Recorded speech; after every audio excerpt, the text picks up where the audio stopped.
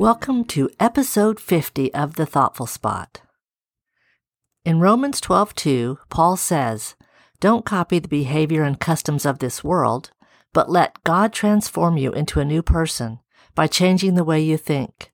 Then you will learn to know God's will for you, which is good and pleasing and perfect." And in Philippians 4:8, he says, "And now, dear brothers and sisters, one final thing. Fix your thoughts on what is true and honorable and right and pure and lovely and admirable. Think about things that are excellent and worthy of praise." Our thoughts matter to God. They affect the way we live, love, worship, and serve.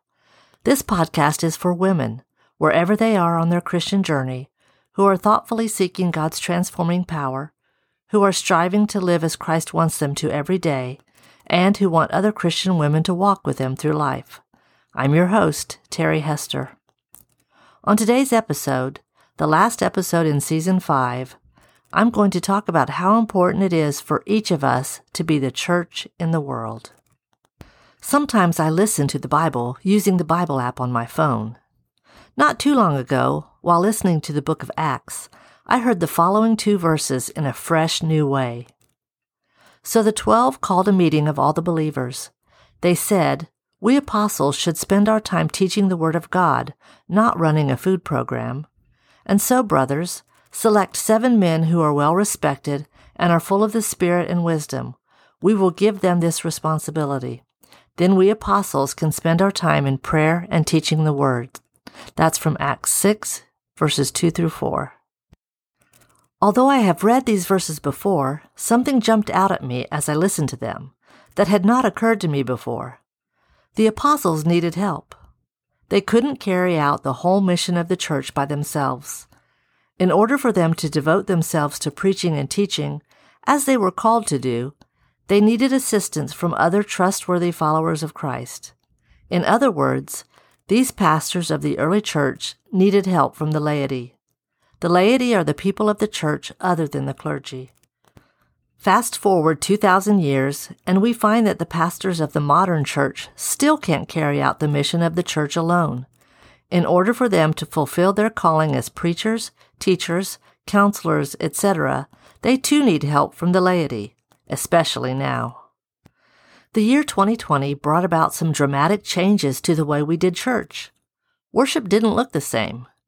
In-person gatherings were hard to manage safely. Social distancing seemed counter to our idea of what fellowship should be. Much of our contact with fellow believers was being done through some type of technology. I know that my church doesn't look at all like it did before March 2020. Does yours? In the midst of all this, pastors and church staff faced many challenges.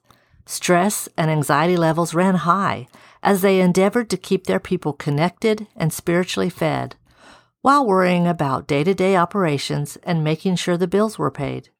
Even now, when the world is beginning to open up and things are looking more like they did before COVID, the church remains changed.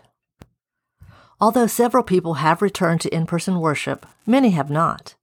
Finances continued to be a struggle for some churches, while the needs of their members and their communities have increased. Many people suffered great losses. Many are struggling financially. Cases of depression and anxiety are on the rise. Our pastors and church staff can't handle this alone. We are all the church, and they need us to step up and do our part. Ephesians 4:11 through 14 says, "Now these are the gifts Christ gave to the church, the apostles, the prophets, the evangelists, and the pastors and teachers. Their responsibility is to equip God's people to do His work and build up the church, the body of Christ.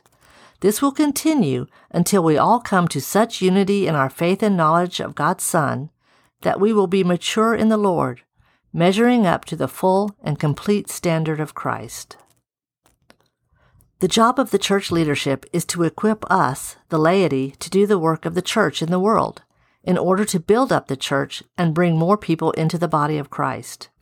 Too often, our idea of being part of a church means attending worship, participating in an occasional class or Bible study, and enjoying fellowship dinners together.